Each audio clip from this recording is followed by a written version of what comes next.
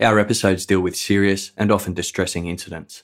If you feel at any time you need support, please contact your local crisis centre. For suggested phone numbers for confidential support, please see the show notes for this episode on your app or on our website. The names of several individuals in this episode have been changed. Superbike Motorsports in Chesney, South Carolina wasn't just a motorcycle dealership. For bike enthusiasts in the small town and its surrounding area, the store was a place to hang out with like-minded people and even make friends. 30-year-old Scott Ponder, who owned the store, worked there with his best friend Brian Lucas, who was 29. The dynamic between the pair had added to the friendly atmosphere. There were a number of regular customers who dropped by whenever they had spare time. That was exactly what Noel Lee was doing on the afternoon of Thursday, November 6, 2003. Noel had met Scott and Brian through the store and grew to consider them two of his closest friends. The trio were all planning to go to a motocross race the following night, and Noel wanted to stop by the store to collect the tickets. He called the shop first at around 2:30 p.m. to check if this suited. Scott's mother, 52-year-old Beverly Guy, answered the phone. She helped out at the dealership with bookkeeping and other administrative tasks. Beverly said it would be fine for Noel to drop in. At around 3 p.m, Noel pulled his BMW into the store's parking lot. Set back from a stretch of a 2-lane highway called Paris Bridge Road, Superbike Motorsports was one of the only retail spaces in the vicinity. It bordered a cattle field and was surrounded by rolling hills and mostly residential buildings. Noel parked in one of the 5 car spaces directly in front of the shop. He immediately noticed something strange in the doorway of the dealership. Sprawled across the ground in a manner that propped the glass door open was a person. It was the store manager, Brian Lucas. Noel Lee got out of his car. Assuming Brian was playing some kind of prank, Noel moved towards the storefront when he abruptly stopped in his tracks. Partially hidden beneath the bonnet of the car he'd parked next to was the body of Scott Ponder. A pool of blood had formed around him.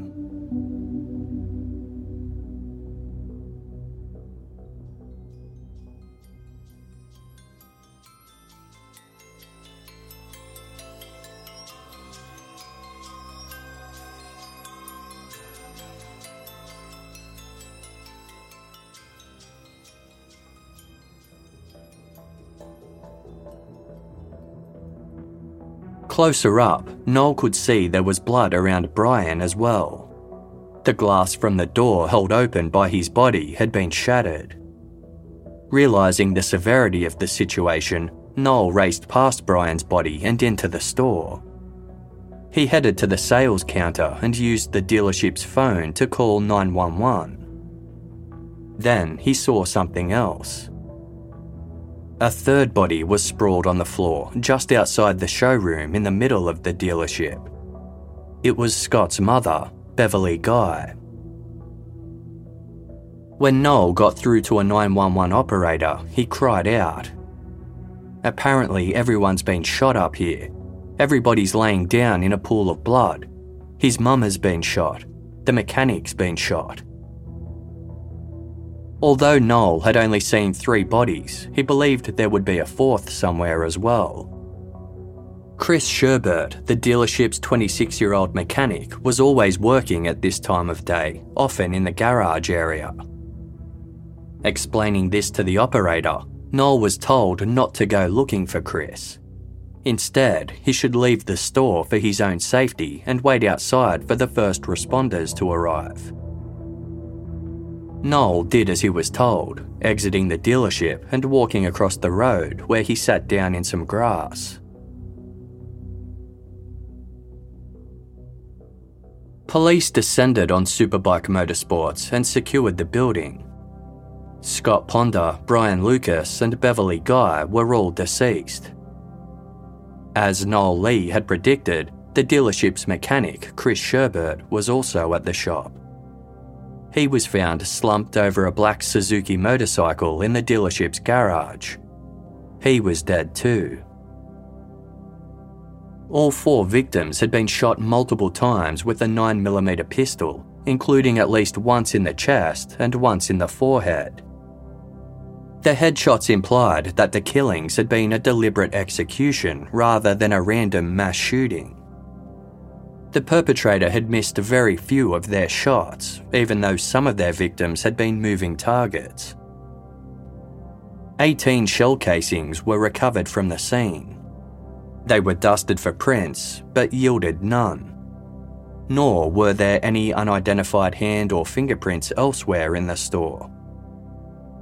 Investigators also had no luck sourcing foreign DNA. The only clue they came across was a bill of sale for a black Suzuki motorcycle. It appeared as though Scott Ponder had been in the process of writing the bill when the shootings began. It didn't include a buyer's name or any other identifying information, such as a credit card number. The bill was for the same black Suzuki that mechanic Chris Sherbert had been working on. He had been prepping it for his new owner when he was shot and killed. To police, it seemed likely that the buyer of the black Suzuki and the shooter were one and the same. Based on the locations of the body, they put together a theory of how the slayings had likely unfolded. The shooter had left the store after arranging to buy the bike. Then they had sneaked into the garage via a rear door. They shot Chris Sherbert from behind while he was preparing the motorcycle for delivery. Next, the gunman headed through the showroom, encountering Beverly Guy and killing her. Scott Ponder and Brian Lucas had heard the gunshots and were fleeing the scene as the shooter pursued them. Brian was gunned down in the store's doorway. Scott had made it a little further outside to the parking lot. After incapacitating all 4 victims, the shooter had methodically walked to each one and fired a final shot into their foreheads. Investigators shut down Paris Bridge Road for 3 days as they processed the crime scene. The attack was thought to have taken place at around 2:45 p.m. Superbike Motorsports customer Noel Lee had called the store at around 2:30 p.m. and spoken to Beverly Guy. She'd just dropped by to run some errands after taking her mother to a chemotherapy appointment. Beverly was planning to deposit some earnings at the bank, but told Noel to drop in as Scott and Brian would both be there. By the time Noel arrived 30 minutes later, they were all dead. Although many vehicles drove by the store throughout the day, there weren't that many customers around in the middle of a weekday afternoon. Consequently, investigators didn't have many eyewitness accounts to go on. A couple who were known to deal drugs had been seen near the store near the time of the shooting. The woman had appeared upset and was heading away from Superbike Motorsports as her male partner chased after her. Officers managed to track the couple down, but cleared them of any involvement in the crime. Several vehicles were also spotted in the area. One was red and an early 90s model, perhaps a Honda Civic or Chevy Cavalier. Another was a dark blue late model Chevrolet pickup truck with chrome exhaust and bed rails. And the third was a smaller, sportier, pale blue pickup truck. Officers asked for anyone with information about these vehicles to come forward. Very quickly, the murders at the Superbike Motorsports were being compared to another attack that had taken place 5 months earlier. 31 miles southwest of Chesney, in the town of Greer, there had been a robbery at Blue Ridge Savings Bank on May 16.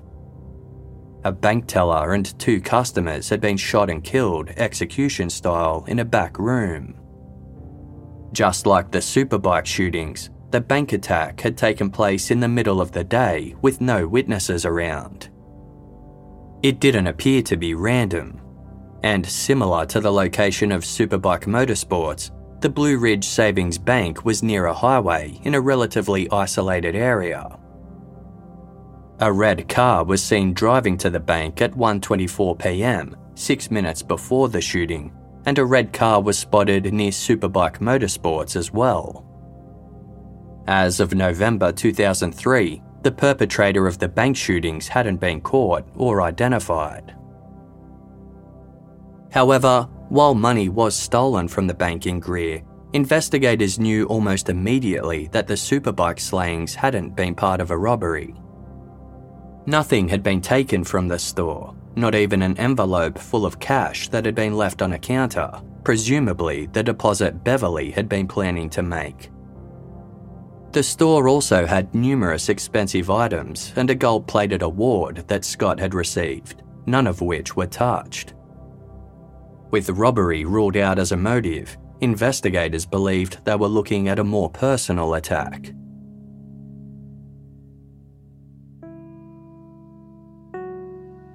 Scott Ponder had opened Superbike Motorsports in January 2001, and the business had gone from strength to strength. Scott hired his best friend, Brian Lucas, who was a skilled mechanic as well as a fellow motorcycle expert. The pair's genuine passion for motorbikes was appealing to customers. As one of the largest Suzuki dealerships across 2 counties, it attracted a lot of clientele in the area. But Scott wasn't satisfied with just selling locally. He utilised the internet to sell to customers all over the United States. At the beginning of the 21st century, online shopping was still in its infancy. This put Scott ahead of the curve. As well as stocking motorcycles, Superbike Motorsports also sold ATVs and go-karts. This widened their customer base to outdoor enthusiasts and young families. In its first year, the store made more than $1 million in sales. This allowed Scott to expand quickly, remodeling and extending the dealership's garage and taking on more staff. Had Scott's success made his store the target of a rival business who was looking to get rid of their competition? There were also rumours that the killer could have been a disgruntled customer. One person who'd recently visited the dealership told the media that he'd seen buyers, quote, totally flip out upon receiving expensive bills. Investigators also heard stories that Superbike's prices were sometimes considered excessive. The dealership's customer base was examined, but no one stood out as suspicious. The investigative spotlight highlighted Noel Lee, the friend of Scott and Brian's who had discovered the crime scene. Noel had a cell phone, but had stepped over his friend's bodies and entered the store to call 911 from the phone inside. For all he knew, the killer might have still been in the building. Yet, Noel opted to go in anyway. He had also told the 911 operator that the dealership's mechanic had been shot, even though he supposedly hadn't seen Chris Sherbert's body or entered the garage at all. Noel couldn't explain why he'd used the store's phone instead of his own, except that he hadn't been thinking clearly due to shock. He had presumed that Chris had been shot as well, because the other 3 employees all were. Noel was fingerprinted and had his car dusted for prints. He also took a polygraph test. None of these results gave officers any further reason to be suspicious. Noel Lee was cleared from the suspect list. Sheriff's deputies discovered that Chris Sherbert had been scheduled to front court several days later on Monday, November 10. He had been charged with some drug-related offences. Some suspected that he was planning to turn state's witness and testify against others in exchange for having the charges dropped. If this was the case, investigators wondered whether the murders were committed by someone who wanted to silence Chris. But this theory failed to gain momentum. Investigators were also interested to learn that Scott Ponder hadn't really known his father. He had been raised more by his stepfather, Terry Guy. Scott's biological father, William Dean Ponder, had an extensive rap sheet dating back to 1976. It included property crimes, weapons violations, and drug and alcohol offences. In mid-1993, William had just been released from a stint in prison and was living in his parents' home on Paris Bridge Road, directly across the street from the store his son would open almost a decade later. On the night of Saturday, August 28, 1993, 41-year-old William went out drinking with some friends at a nearby bar. He failed to return home. 5 days passed with no word from William. He was then reported missing. His friends claimed they'd dropped him off at the intersection of Paris Bridge and Martin Camp Roads, but William was never heard from again. 10 years later, as Scott Ponder turned 30 and was preparing to become a father himself, he began digging into his biological father's mysterious disappearance. It was known that Scott was trying to find his dad at around the time he was killed. Investigators wondered if perhaps somebody hadn't wanted him to succeed. Prior to his death, Scott had attempted to make a call from his cell phone, which was found with his body. He had managed to dial the numbers 333. It was theorised that he'd been trying to call the number listed as the third favourite contact in his phone, his wife, Melissa Brackman. Melissa was originally from Arizona. She'd met Scott several years earlier, and the pair had commenced a romantic relationship after a period of being good friends. Melissa was currently 7 weeks pregnant with the couple's first child. Just 2 days earlier, on Tuesday, November 4, Melissa and Scott had attended their first prenatal checkup together and had listened to their baby's heartbeat for the first time. On the morning of Thursday, November 6, Melissa stayed in bed a little longer to curb her morning sickness. After a sleep-in, she headed to work. She and Scott spoke on the phone a couple of times that day, the latest call being at around 2:15 or 2:30 p.m. Not long after that, Melissa headed out on a work errand when she received a call from Scott's credit card vendor. The vendor explained that she was trying to head over to Superbike Motorsports to perform a routine check on Scott's credit card machines, but there was a roadblock preventing access to the store. She had heard a rumour that there'd been a shooting in the area and wanted to check if everything was okay. After hearing this, Melissa immediately changed direction and headed to Superbike Motorsports. She repeatedly called Scott's cell phone and office number along the way, but none of her calls were answered. As Melissa drew closer to the store on Paris Bridge Road, she saw the area was swarming with police and media helicopters. Her efforts to get to the store were interrupted by officers who escorted her back home after learning who she was. When officials informed Melissa that Scott had been shot and killed at work, she asked to speak with Scott's mother, Beverly. It was then she was told that the entire staff of Superbike Motorsports were dead. By the time Melissa gave birth 7 months later, the investigation into her husband's murder had stalled. Melissa had named her son Scott Jr. after his father, but everyone took to calling the little boy Scotty. Roughly a year after the shootings, investigators met with Melissa for a regular catch-up. She brought baby Scotty with her and had to change his diaper at one point. After the meeting, investigators retrieved the discarded diaper from the rubbish. Melissa was unaware that the catch-up was a ruse.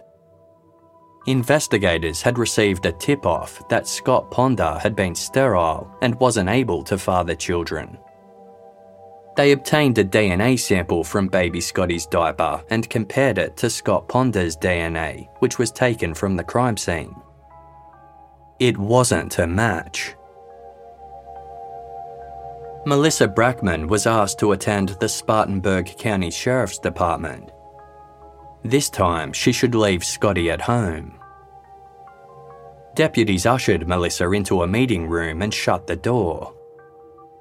One deputy then informed her, "Your son's DNA does not match up with his father's." Melissa appeared stunned by the revelation. She insisted that wasn't possible and offered to have Scotty's DNA tested again. Investigators agreed. The result was the same. However, a familial link was found to exist between Scotty and another victim from Superbike Motorsports. Testing confirmed that Scott's best friend, Brian Lucas, was the father of Melissa's son. Brian had also been married and had 2 sons with his wife, but his mother, Lorraine Lucas, had suspected he wasn't entirely happy in his relationship. About 2 weeks before the shootings, Lorraine had been visiting her son and noticed that his wife seemed to be pulling faces as Lorraine and Brian chatted. Brian grew unhappy about this and stated, "This is my mother. I want you to treat her with respect." This led to an argument between the couple. Brian had also been looking at new houses without his wife's knowledge. On the day of his murder, he had gone to visit one property with a friend of his who was a realtor. It seemed plausible to investigators that Brian and Melissa had been having an affair. Perhaps the murders were the result of this secret somehow coming to light. Scott's stepfather, Terry Guy, was especially troubled by the infidelity rumours. He'd not only lost his stepson in the shooting, but his wife Beverly as well. Terry had suffered depression in the aftermath of their deaths and lost 70 pounds due to grief and stress. When he heard that Melissa could have been involved, he sat her down and asked, "Did you have anything to do with it? If proof comes out that you did, wherever you're at, I'll come and get you and bring you back myself." Melissa was adamant she wasn't involved in the slayings and refused to admit that she'd been having an affair. For 18 months, investigators continued to pursue this line of inquiry. They ran more DNA tests and received another unexpected result. According to their samples, Beverly Guy hadn't actually been Scott Ponder's mother. They compared Beverly's DNA to Brian Lucas's sample, revealing a match. As investigators knew this couldn't be possible, they worked to discover what had happened. Scott and Brian's DNA samples had gotten mixed up when they were taken at the crime scene, with Scott's sample marked as Brian's and vice versa. This had likely happened because the 2 bodies were lying almost side by side. This revelation was hugely vindicating for Melissa Brackman. From the beginning, she had insisted that she'd never cheated on her husband and knew that he was her baby's father. Melissa suffered from endometriosis and Scott had a low sperm count, which had resulted in the couple needing medical assistance to conceive Scotty. Since the beginning of the investigation, she had been open and honest with the sheriff's deputies, handing over love letters she and Scott had written to each other and answering intimate questions about their relationship. Melissa had even agreed to be polygraphed.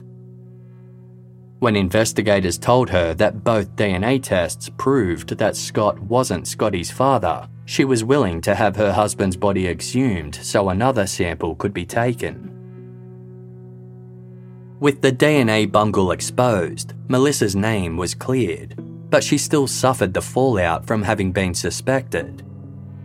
In the 18 months that had passed since this line of inquiry began, One of Scott's grandmothers had died, believing he'd never fathered a child. Having lost her husband and her reputation, Melissa moved back to her home state of Arizona.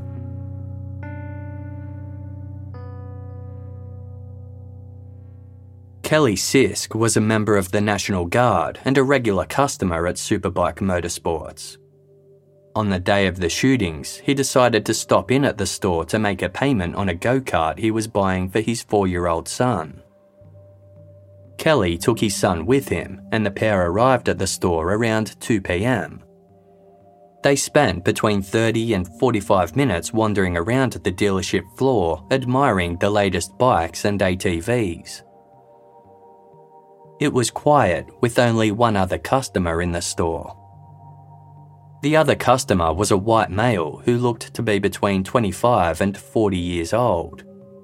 He was about 6 feet tall and 170 to 200 pounds, with dark feathered hair, thin lips, small eyes, and a narrow jaw.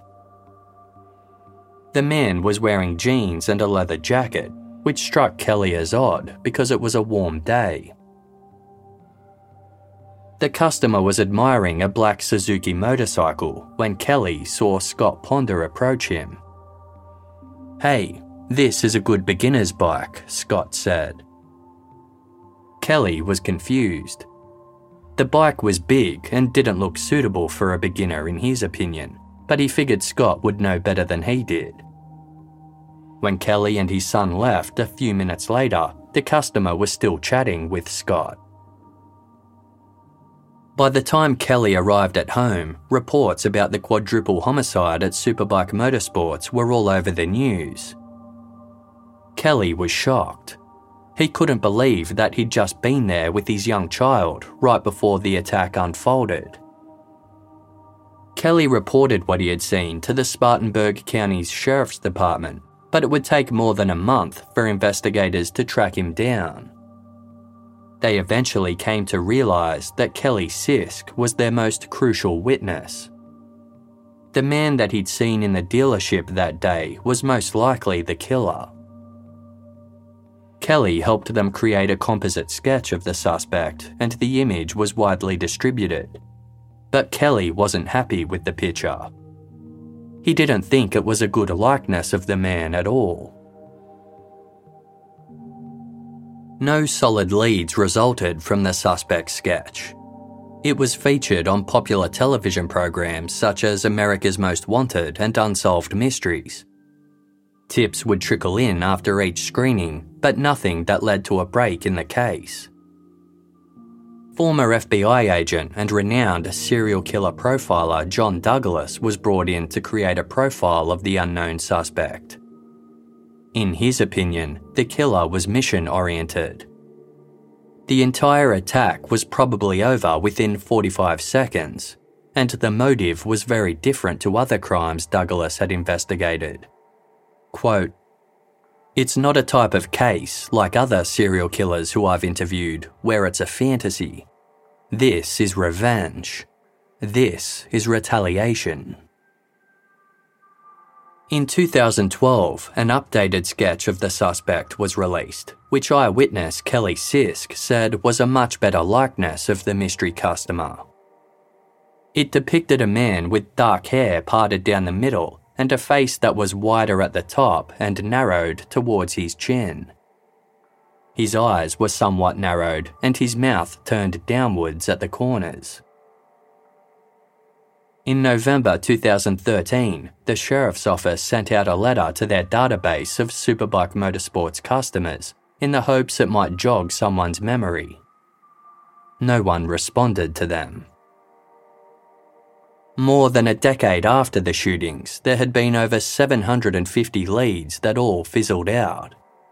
But Sheriff Chuck Wright refused to admit defeat, telling the Spartanburg Herald-Journal in 2015, "I don't call it a cold case, I call it an old case, because we're still working on it."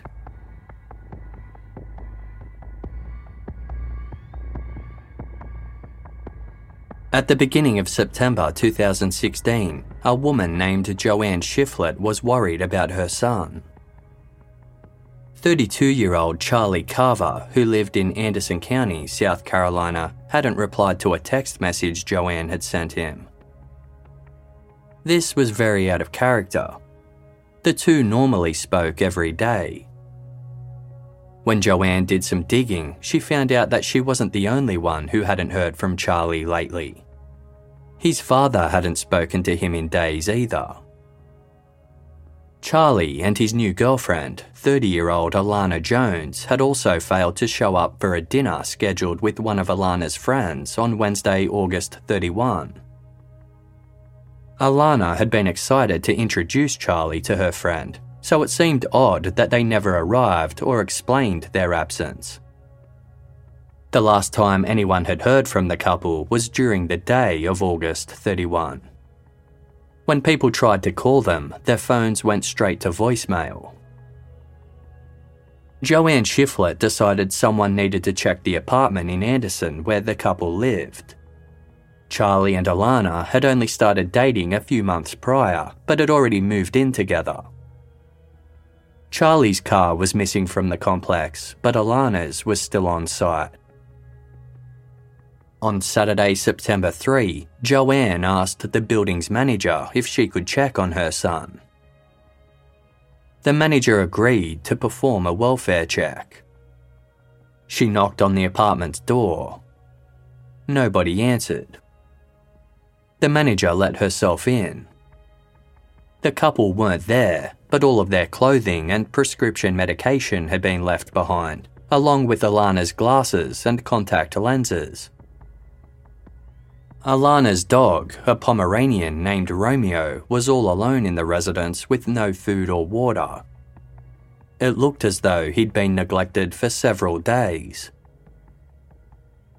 Alana's loved ones were adamant that she would never take off without making sure Romeo was cared for. The dog was like a baby to her, and she loved him dearly. Although the couple's friends and family knew something must be wrong for them to disappear without warning and fail to make contact, police were less concerned. They suspected the pair had just decided to go away together for a few days. Missing person reports were filed for both Alana and Charlie, but law enforcement in Anderson County said there was little else they could do. It didn't take long for the couple's loved ones to rally and start searching for themselves. Charlie's father wondered if perhaps they'd gotten into an accident in Charlie's 2002 white Pontiac Grand Prix. He searched creek beds and ravines throughout the county in case they'd gone off the road. Meanwhile, Charlie and Alana's friends started Facebook groups seeking information and handed out flyers plastered with the couple's descriptions. Alana was 5'8" with short dyed red hair and green eyes. Charlie was 6 foot with brown hair, blue eyes, glasses, and a neatly trimmed beard. Photos on the flyers showed the couple both individually and together, with their smiling faces pressed together as Alana snapped a selfie. As time wore on, police joined in the search. They submitted applications to obtain data from the couple's cell phones, which had either died or been switched off.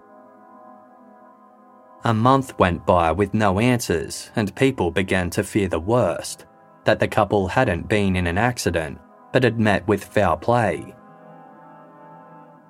Charlie and Alana's parents all appeared on national television segments to raise awareness about the double missing persons case. Then, on Saturday, October 1, new posts suddenly appeared on Charlie Carver's Facebook page for the first time in over a month. It appeared he was using the account to log major life events retrospectively. He posted that on Friday, July 1, 2016, he and Alana discovered they were expecting a baby girl. Exactly 1 month later, on Monday, August 1, they bought a house. And a month after that, on Thursday, September 1, the couple got married. Rather than reassuring their friends and family, the posts on Charlie's page alarmed them. None of these milestones fit with what they knew about the couple, and they still hadn't heard anything from them. The posts didn't stop there. Although Charlie had never been a big social media user, odd memes and out-of-character comments were suddenly cropping up all over his page. One read, "I wonder if I said hello, how many people would say it back? Let's try it. Hello." Another featured lyrics from the song Hotel California by the Eagles. "Last thing I remember, I was running for the door. I had to find the passage back to the place I was before. Relax," said the nightman. "We are programmed to receive. You can check out anytime you like, but you can never leave." One of the most disturbing posts read, "Sometimes late at night, I dig a hole in the backyard to keep the nosy neighbours guessing." Charlie's friends were certain he wasn't making these posts and suspected that the person responsible for the couple's disappearance was behind them. They began commenting on the posts. "Is that what you did to Alana and the real Charlie?" asked one person. Another added, "Are you hinting at what you did with them? You know it's sad that someone like you is using his Facebook page when his family and friends are worried about both him and Alana." Whoever was using Charlie's account didn't answer these questions, but continued to like and share posts about the missing couple that had been made by their families.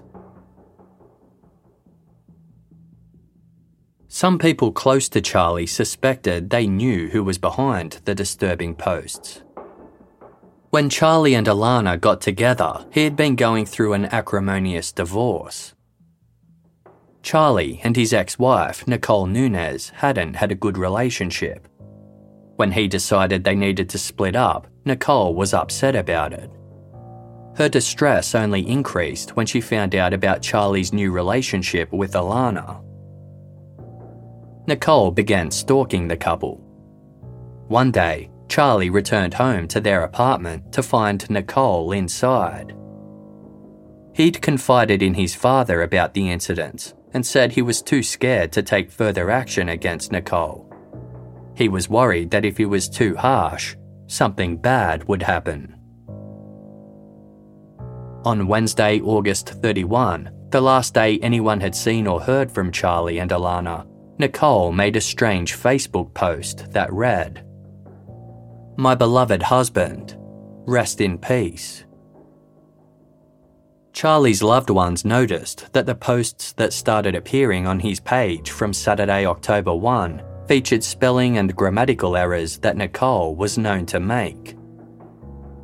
In one comment directed at another Facebook user, the person using Charlie's account asked how the other individual knew "my hubby." Charlie's mother, Joanne, had also received text messages from Nicole stating, "Your son never wants to see you again. He contacted me. They're at the beach." One day, a representative at the telecommunications company AT&T received a call from the lead investigator on the Charlie Carver and Alana Jones case. The investigator was hoping to find out where and when Charlie's cell phone had last pinged signal towers. When the AT&T employee asked for the investigator to spell out their name, the investigator failed to do so correctly. They were also unable to provide a badge number. Suspicious, the AT&T representative placed the investigator on hold and made a call to the police. Officers confirmed that the call was not legitimate and began to trace where it had come from. It was made by Charlie Carver's ex-wife, Nicole Nunez. 3 days later, Nicole was arrested and charged with impersonating a police officer. Yet, despite this development, investigators couldn't find any evidence connecting Nicole with the couple's disappearance. Meanwhile, the case's real investigators finally had a breakthrough when they actually did receive the data from Charlie and Alana's cell phones. Now they were able to see which towers the phones had connected to in the hours and minutes before their batteries died. From Wednesday, August 31, both phones had pinged a tower in the nearby town of Woodruff, which was located roughly 50 miles northeast of Anderson in neighbouring Spartanburg County. Alana's phone had continued to connect to the tower up until Friday, September 2, which was 2 days after the couple were last seen. The tower was in the vicinity of a rural 95-acre property. This was significant, as Anderson County investigators had recently received a tip-off that Alana Jones was buried on a 100-acre property in Woodruff. The 95-acre property was the only one in the area that fit the bill. Investigators flew a helicopter overhead to get a better look, but saw no sign of the couple or Charlie's white Pontiac Grand Prix. Instead, they saw dense woodland and ravines, as well as several small buildings. There was no electricity there, just some solar panels. Investigators began to wonder if they were looking at a grow house, a term for a property used for the production of cannabis or other illicit substances. As the property was privately owned, they had to obtain a search warrant to take a closer look on foot. On the morning of Thursday, November 3, sheriff's deputies headed out to the rural property armed with a warrant. A tall chain-link fence surrounded most of the farm, with signs attached that read, "Warning, private property, no trespassing." It was rare to see a fence like this on similar properties in the area. A wide gravel path led from the main road into the property's entrance and snaked through the privately owned land. Investigators made their way along the path. Most of the property was wooded, but they observed a few buildings as they went. There was a gardening shed, a workshop garage with what looked like an apartment on top, and a 30-foot-long green shipping container. As police meticulously combed through the woodland, they suddenly made a discovery inside a ravine. A white car that was smeared with what looked like brown paint had been dumped in the sloping space. Some branches and foliage had been placed on top of it, as though whoever had left the vehicle there was trying to camouflage it. Investigators identified the car as Charlie Carver's Pontiac Grand Prix. The discovery confirmed that the couple had been at the property. Next, the deputies searched the buildings. No one was on the premises as officers examined the garage with the first-floor apartment. On the walls of the upstairs loft apartment were several heavy chains with padlocks attached. Next, they looked at the shed before heading towards the shipping container. It was what is known as a Connex box, a kind of cargo carrier that the US Army had started using during the Korean War.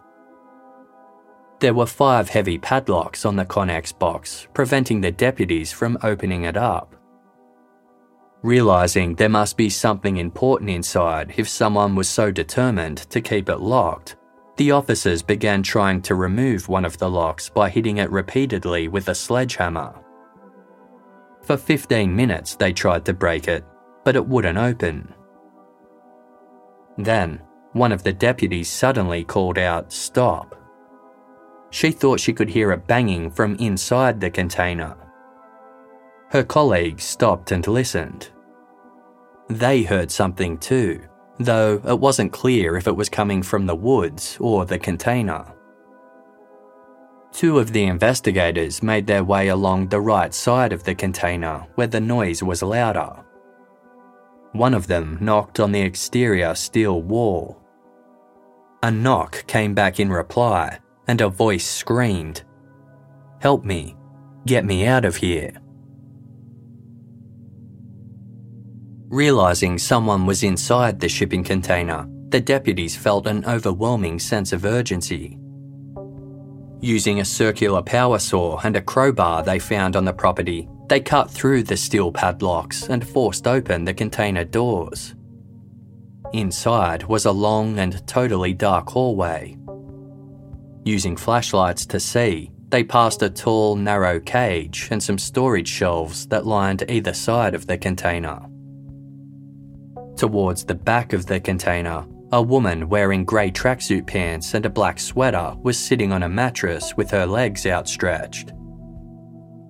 She held her hands above her head to show she was unarmed. Her wrists were handcuffed together. One of her ankles was cuffed to a chain that was attached to the wall. Her neck had a heavy padlocked chain around it as well, which was also attached to the wall. The woman was Alana Jones. Footage of the rescue was captured by the deputies. Just a girl. Just a girl. Just a girl. How are you, honey? This is bolt cutters. This is our best. He's a paramedic, sweetheart. Oh yeah. Okay, we're gonna get you out of there. Okay. Just hang loose for me. Anybody got? I need a handcuff key. Handcuff key. I got it right here. Hold up. Y'all slide back. Hold on. He's got a light. We got to get pictures. Randy, let me see your light, Brandon. You can put your hand down, sweetheart. You're okay. We're here. Okay. Just sit back. Light on or off? You're fine. We'll get the rest of it here. Let's get her out of here. We're getting bolt cutters, honey. Don't. You got pictures of the cuffs? No, hold on. Bolt cutters. It's both feet. Just one. It's attached to a chain from the wall, and my neck's attached to the wall up here. Okay. All right. All right, we're gonna get you out, sweetheart. Okay. You got a handcuff key. I got one's in my car. One's under my car. Gloves on when I did that. No big deal. Bolt cutter. No big deal. Just hit the chain right there, loose. Hold it up. Just right there at her hand, Brandon. We'll get it off. We'll get it off here. Cut it right here.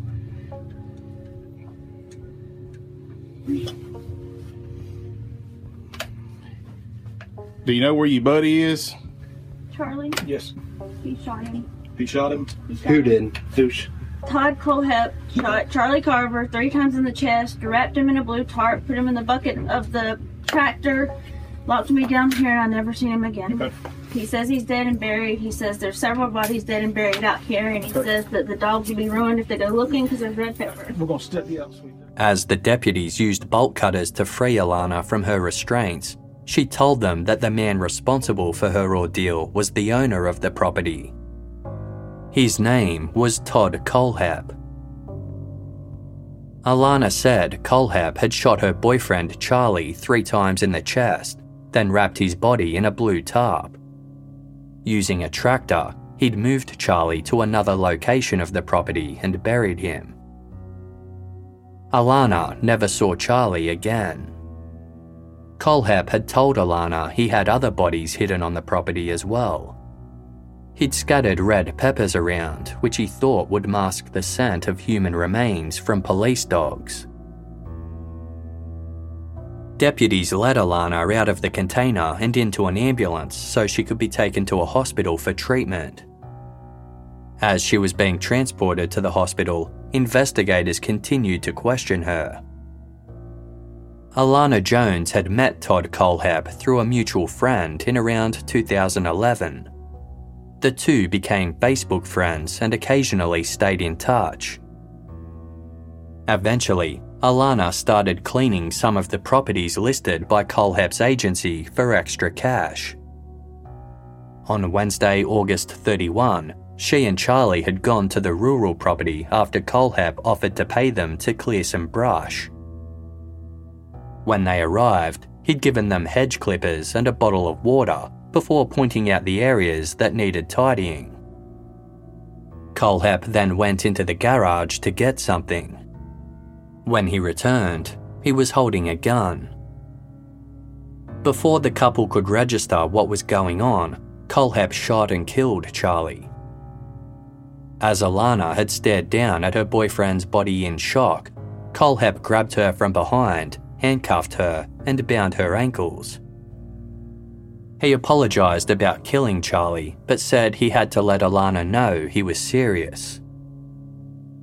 Kohlhepp made her watch as he wrapped Charlie's body in the tarp.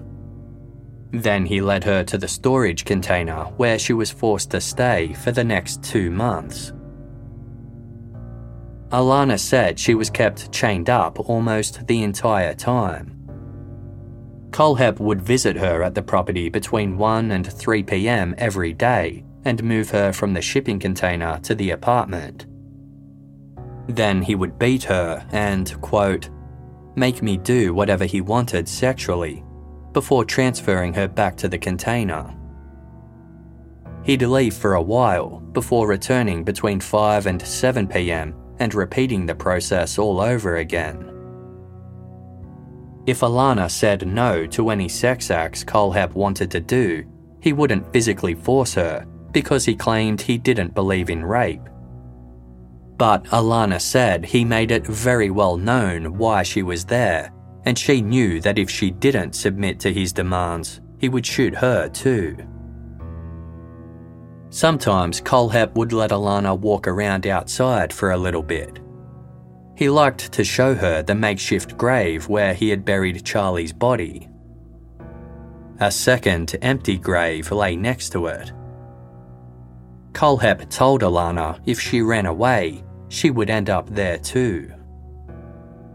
Kohlhepp said Alana was beautiful and that's why he'd chosen her.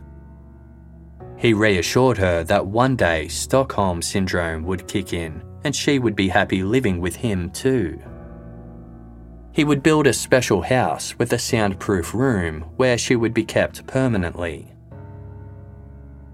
Kohlhepp had bragged to Alana that he was a serial killer and a mass murderer. He claimed that his victims numbered in the high 2 digits, but he planned to kill more because he dreamed of taking hundreds of lives.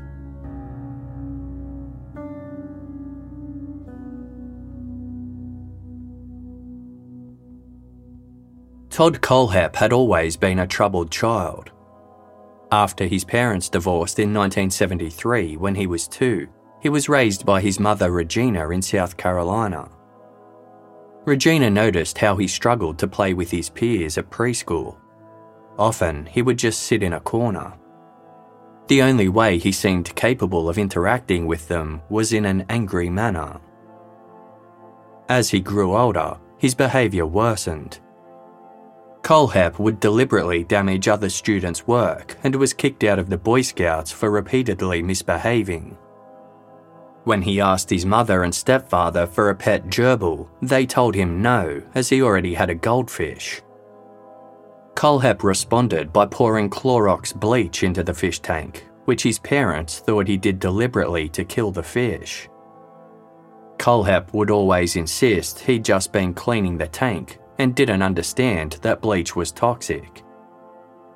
Another time, he was reported to have shot at a dog with a BB gun.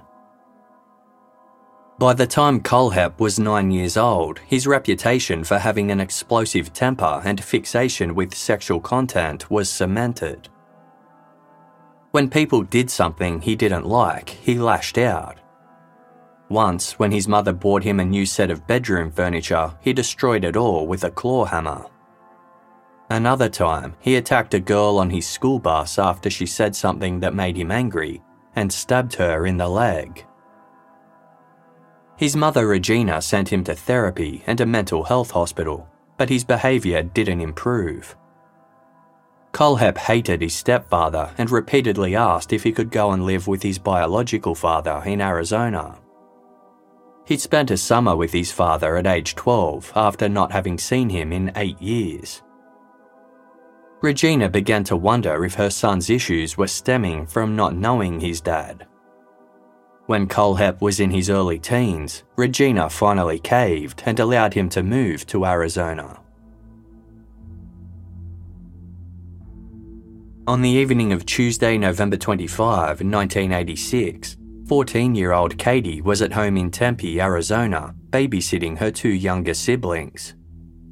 Her 5-year-old brother and 3-year-old sister were both sleeping, so it was an easy job. Katie was sitting on a love seat studying when the doorbell rang. She answered it and found 15-year-old Todd Colehab, who lived 3 doors down, standing on her doorstep. He explained that another boy who Katie had a crush on was around the corner and wanted to talk to her, but Katie refused to leave. She explained that she was babysitting and shut the front door. Yet Colehab wouldn't leave.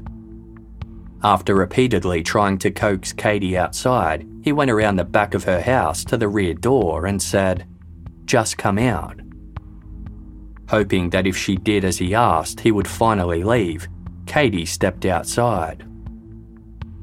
Colehab pulled out a gun and held it to her head, stating, "You're coming with me." At gunpoint, he forced her out of her backyard and into an alley that ran behind the row of houses. Katie didn't even have shoes on and could feel stones and broken glass pressing into her bare feet. Angry and terrified, she suddenly fought back, grabbing the barrel of the gun. In response, Colehab pulled the trigger. The gun misfired. If it had gone off, the bullet would have struck Katie in the head. Realising Colehab wouldn't hesitate to kill her, Katie didn't fight back again. At Colhab's urging, she walked into his home, where he was staying alone while his father was away on a business trip. Colehab forced Katie into his bedroom, then bound her hands with rope and put duct tape over her mouth. He held a knife to her throat and raped her. Back at Katie's house, her little brother woke up and was scared to find his sister missing. The 5-year-old boy called 911 and soon police and their parents arrived at the property.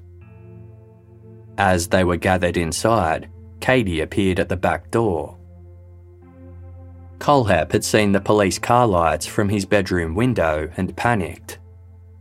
Katie had begged to be allowed to leave, saying she would just tell the police they'd been out looking for a missing dog. Colehab eventually agreed, but said that if she said anything about what really happened, he would murder her whole family. Although Katie initially told her parents and the police that she'd been looking for a dog, they could see from her demeanour that something terrible had happened.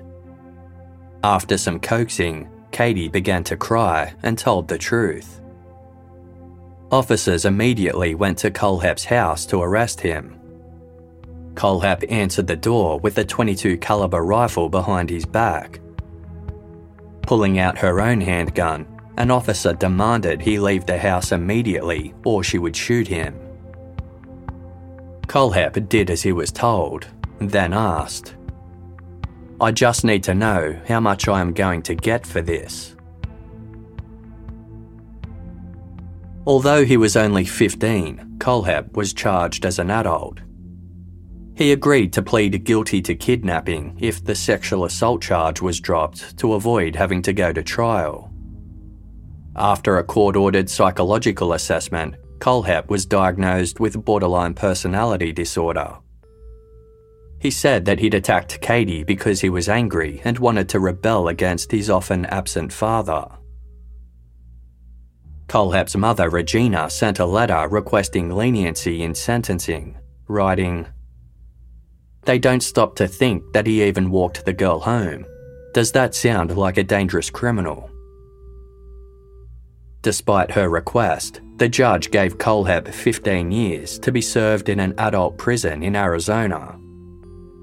The adult probation officer noted that Todd Colehab was, quote, "the type of individual, one with little or no conscience, who presents the greatest risk to the community." In November 2001, Colehab was released from prison at the age of 30. It wasn't long before he moved back to South Carolina. Although he had to add his name to the state's sex offender registry, Colehab also set about rebuilding his life. He worked as a graphic designer using vocational training he'd completed in prison and obtained a business degree from the University of South Carolina upstate. In 2006, he applied for a South Carolina real estate license. The application didn't require a criminal background check, but applicants did have to note any convictions themselves. Kohlhepp explained away his felony conviction as being due to a heated breakup he'd had with his girlfriend. During the argument, Kohlhepp's dog escaped and the two teenagers had to go looking for it. Meanwhile, his girlfriend's parents hadn't known where their daughter was and called the police. I was charged with the felony of kidnapping due to the fact that I did have a firearm on me, regardless that she didn't know about it, and I had told her not to move while we talked this out, Kohlhepp wrote. At this time, Arizona was coming down very hard on minors and anything to do with firearms due to the heavy gang activity out there, and I received a sentence of 15 years, for which I served every day, no parole required. His application was approved, and by 2008, Kohlhepp was a successful real estate agent. The following year, he registered his own company, Todd Kohlhepp and Associates. The business grew with about a dozen agents on staff. Kohlhepp began driving BMWs and owned multiple properties, 2 cars and a motorbike. In 2013, he achieved a childhood dream by obtaining his pilot's license. His life appeared to be successful. But there were cracks in the facade. Kohlhepp was known to boast about his wealth and how he was an expert with firearms. He openly discussed his sex offender status while lying about how he'd received it. Some potential clients instinctively found him creepy and off-putting. At work, he was known for openly watching pornography in his office. He had a dark sense of humour and talked about how he chased people off his property while wearing night vision goggles and carrying guns equipped with silencers. According to Kohlhepp, he owned an arsenal of weapons, even though in South Carolina it is illegal for violent felons to own firearms. In the close-knit neighbourhood where he lived, Kohlhepp kept to himself. In 2014, he bought the sprawling 95-acre property in Woodruff where Alana Jones would be found 2 years later. Kohlhepp paid $80,000 to install an expansive chain-link fence and installed deer cameras and bear traps throughout the property. These weren't intended to deter animals, but humans. An Amazon account in Todd Kohlhepp's name revealed that around the same time he'd bought padlocks, knives, targets, tactical gear, and gun accessories. He often left reviews for these items that hinted at how he intended to use them. When reviewing a knife, he wrote, "Haven't stabbed anyone yet, but I am keeping the dream alive, and when I do, it will be with a quality tool like this." For a padlock, he wrote, "Works great. Also, if someone talks back, go old school on them by putting this in a sock and beating them. They will not appreciate the hardened steel like you will." The review for another set of padlocks made a reference similar to one someone had posted on Charlie Carver's Facebook page while posing as him. Quote, "Now my locks have locks. Place is Hotel California now." When investigators traced Alana's cell phone to the vicinity of the rural property owned by Kohlhepp, they'd applied for his cell phone data too. They saw that it had been in the same area repeatedly during the 2 months that Alana and Charlie were missing. This was enough for a search warrant to be granted. While one team of investigators went to the rural property, another group headed to the house where Kohlhepp lived, just 8 miles away. Kohlhepp answered the front door to his red brick home dressed in a blue t-shirt and shorts. Deputies informed him that they had information indicating he was the last person to have seen missing couple Alana Jones and Charlie Carver and had a search warrant for his other property. Kohlhepp didn't seem bothered and sat on a chair in his house's foyer while making small talk with the investigators. One deputy received a call and went outside to take it. It was a colleague who was at Kohlhepp's rural property, informing him how they'd found Alana chained up in a storage container. The deputy went back inside and confronted Kohlhepp with this information. Kohlhepp responded by tilting his head to one side and saying, "Excuse me?" The deputy continued, "She has told us that you shot and killed Charlie." Kohlhepp was informed that he was being arrested. When asked where Charlie's body was and why he had kidnapped Alana, Kohlhepp replied, "I want an attorney." "Probably a good thing," the deputy retorted, before having Kohlhepp put in the back of a police vehicle. It didn't take authorities long to recover Charlie Carver's body from a shallow grave on the property. Once Todd Kohlhepp learned the body had been found, he agreed to make a full confession, with some conditions. He wanted to talk to his mother before making any more statements, and asked investigators to pass along a special picture to her. He also wanted to transfer some money to the daughter of a friend to help pay her college tuition. The investigators agreed to these terms. Kohlhepp said he'd targeted Alana and Charlie because he was angry with Alana. He confirmed things she had already told investigators. When they asked if the empty, freshly dug grave next to Charlie's had been intended for Alana, he said yes, adding, "She came real close." "Really?" asked one investigator. "She has no idea," Kohlhepp replied. "More than once."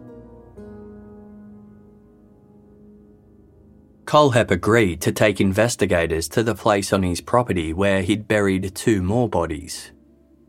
Both were so badly decomposed that they had to be identified from their tattoos and other identifying features. They were married couple Johnny and Megan Coxey, who'd lived in Spartanburg and had a son together. 26-year-old Megan had a history of heroin usage and was charged with neglect in late 2015 when her child tested positive for the drug. Both she and Johnny were placed in jail until Megan asked her mother to bond her out so she could work a job. She wanted to fix her life and provide for her family. Her mother agreed, but never heard from Megan again. Both she and Johnny were reported missing on Tuesday, December 22, 2015. With few leads, the case never really got off the ground.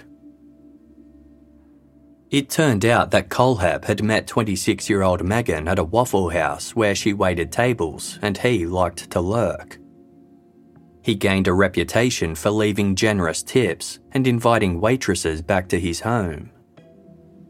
Kohlhepp had creeped out most of the female staff so much that one of the male cooks started taking his orders instead. Kohlhepp had offered Megan money to clean his property. This was the job she had told her mother about.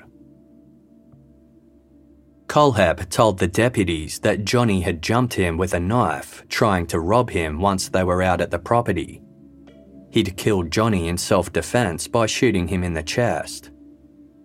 Kohlhepp began to panic as he knew he wasn't allowed to own guns due to his criminal record, and also had illegal drugs on the property. Unsure of what to do with Megan, he put her in the shipping container. Kohlhepp claimed that sometimes Megan was calm, but other times she went, quote, "batshit crazy." He insisted that he hadn't sexually assaulted Megan, but investigators were unconvinced. Kohlhepp said that after 5 or 6 days, he struck a deal with Megan. He would give her $4,000 and drive her to Tennessee. Then they would go their separate ways. He said that Megan was happy as hell with this arrangement. But when Kohlhepp checked on her the next day, she tried to burn down the shipping container and was, quote, going nuts. He walked her outside of the container, then shot her in the back of the head. Kohlhepp assured the investigators that the similarities between the attacks against the two couples were purely coincidental. The land was supposed to be my sanctuary, not my killing field, he laughed.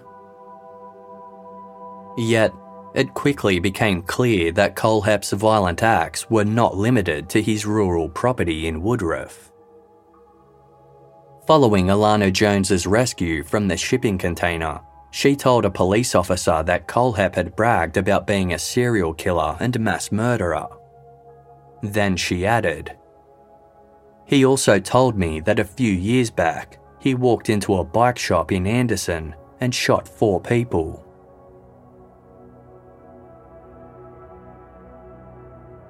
Although Alana thought the shop was in Anderson and not Chesney, there was little doubt what case Kohlhepp had been referring to. The massacre at Superbike Motorsports was the most notorious cold case in Spartanburg County, the same county where Kohlhepp had lived and committed his other crimes. Kohlhepp also bore an uncanny resemblance to the second sketch that had been made of the suspect, with the same downturned mouth and squinting eyes. Investigators asked Kohlhepp to walk them through his dealings with the store. In 2003, Todd Kohlhepp was in his early 30s and 2 years out of prison. He was studying at Greenville Technical College, and that same year he also bought a motorcycle from Superbike Motorsports. Kohlhepp soon realised that the bike was too big for an inexperienced motorcyclist like him. He'd only owned it for 2 weeks when it was stolen from out the front of the apartment complex where he lived. Kohlhepp received an insurance payout and decided to buy another bike. He started visiting Superbike Motorsports again to look at different models. After hearing Kohlhepp planned to replace his stolen bike, the manager Brian Lucas said to him, "Great, now we'll have another one to go pick up." Kohlhepp interpreted this to mean that the store was behind the theft of his first bike. He left the store but continued to stew about what Brian had said. Kohlhepp became angrier and angrier. He continued to visit Superbike Motorsports, where he would sit on the store's bikes and eavesdrop on Scott Ponder and Brian Lucas, quote, basically talk trash. Eventually, Kohlhepp decided to purchase a Beretta 9mm pistol and went back to the store one final time on the afternoon of Thursday, November 6, 2003. He inspected some bikes while scoping out the store and trying to ensure that Scott, Brian, and mechanic Chris Sherbert were all there. He'd deliberately chosen a quiet time of day as he wanted no other customers around. Quote, "Collateral damage is not cool." Kohlhepp wasn't thrilled when Scott's mother, Beverly Guy, arrived, telling investigators, "I prefer not to shoot women if I can." But her presence didn't deter him, and finally, when all 4 store employees were the only other people in the building, Kohlhepp told them he wanted to buy a particular bike. Scott and Brian began sorting out the paperwork, while Chris Sherbert took the motorcycle out the back to prep it. After a few minutes, Kohlhepp followed him to the mechanics area. He pulled out his pistol and shot Chris twice in the chest.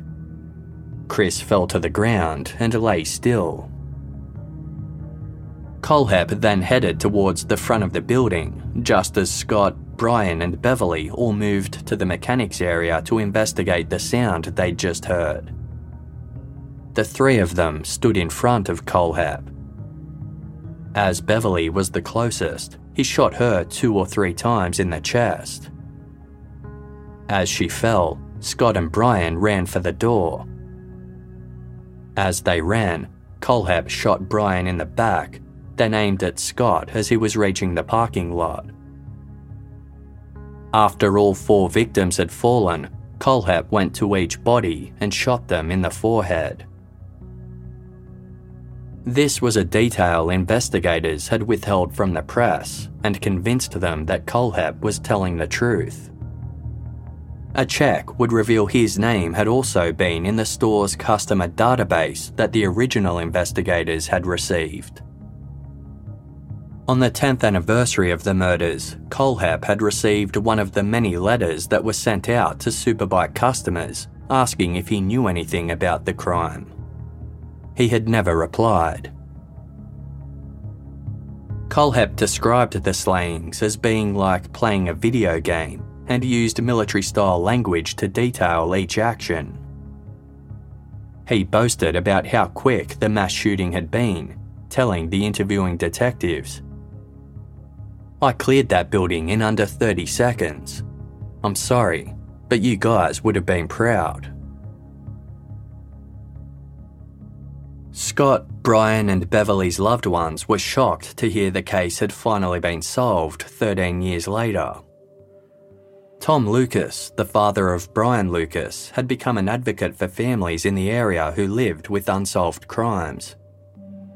He had been gathered with some of them the day before Kohlhepp confessed and had sensed something powerful at the time. When Tom and his wife Lorraine received a call the following day to say the perpetrator was in custody, he couldn't believe it. Lorraine would later say she went completely numb. Scott Ponder's wife, Melissa Brackman, was phoned by a detective who she had a good relationship with. He instructed her to sit down, then said, "We got him." Melissa began to cry. She had made peace with the fact that she might never know who killed her husband and the father of her son, Scotty, who was now nearly 13 years old. Terry Guy, Beverly's husband and Scott's stepfather, was also relieved, but at the same time, he empathised with Kohlhepp's family. Quote, "My emotions are running from joy to crying, even feeling sorry for the family of Kohlhepp. I feel for them." There was less relief for the families of Charlie Carver, Johnny Coxey and Megan Coxey, who were only just learning that their loved ones were dead. A close friend of Johnny Coxey's mother, Cindy, issued a statement on her behalf, stating, "Cindy came about a year ago requesting prayer for her son Johnny and his wife Megan, who were missing. We have been praying for about a year now that they would be found and we would know what happened. Today they received the news. The family is in shock, grieving, and are not comfortable talking to anyone at this time. They have asked for people to please try and understand and give them time to heal." Todd Kohlhepp agreed to plead guilty to 7 counts of murder, 2 kidnapping charges, and 1 count of criminal sexual assault. In exchange for his plea, prosecutors took the death penalty off the table. On Friday, May 26, 2017, Kohlhepp was sentenced to 7 consecutive life sentences without the possibility of parole. Surviving victim Alana Jones did not attend due to an ongoing struggle with post-traumatic stress disorder, but the courtroom was packed with family members of those who'd been killed. They addressed him in turn. In an emotional voice, Scott Ponder's wife, Melissa Brackman, stated, "I have missed motorcycle riding on the back of his bike, having him there to rub my pregnant belly, to feel Scott Jr. kick and take him bike riding, motorcycle riding. I lost so much." Her son, Scott Jr., who had just finished 7th grade, said, "I'm always going to wonder what it would have been like if my dad was here." Megan Coxey's mother, Mary, cried as she spoke of how her 7-year-old grandson had looked for his mother everywhere after she disappeared. Then the day came when we found out where his mum was. It was one of the worst days of our lives to tell him that his mum was dead. Outside court, Charlie Carver's parents spoke of how they hoped to heal now that their son's killer was behind bars. His mother Joanne said that for a while she couldn't think of Todd Kohlhepp without feeling furious, but now she just considered him a sad man.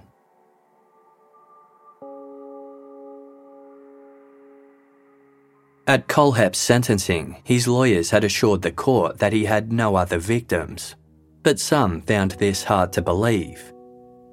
His first serious crime had been committed when he was just 15, and his second followed only 2 years after his release from prison. It seemed unlikely that a repeat offender with a violent streak and an easily triggered inferiority complex had been a law-abiding citizen between late 2003, when he committed the Superbike massacre, and 2015, when he murdered Johnny and Megan Coxey. When he provided a detailed confession to investigators, he claimed that he'd also shot and killed a boy in Tempe, Arizona when he was 14 as part of a gang initiation. Kohlhepp said he couldn't recall any names.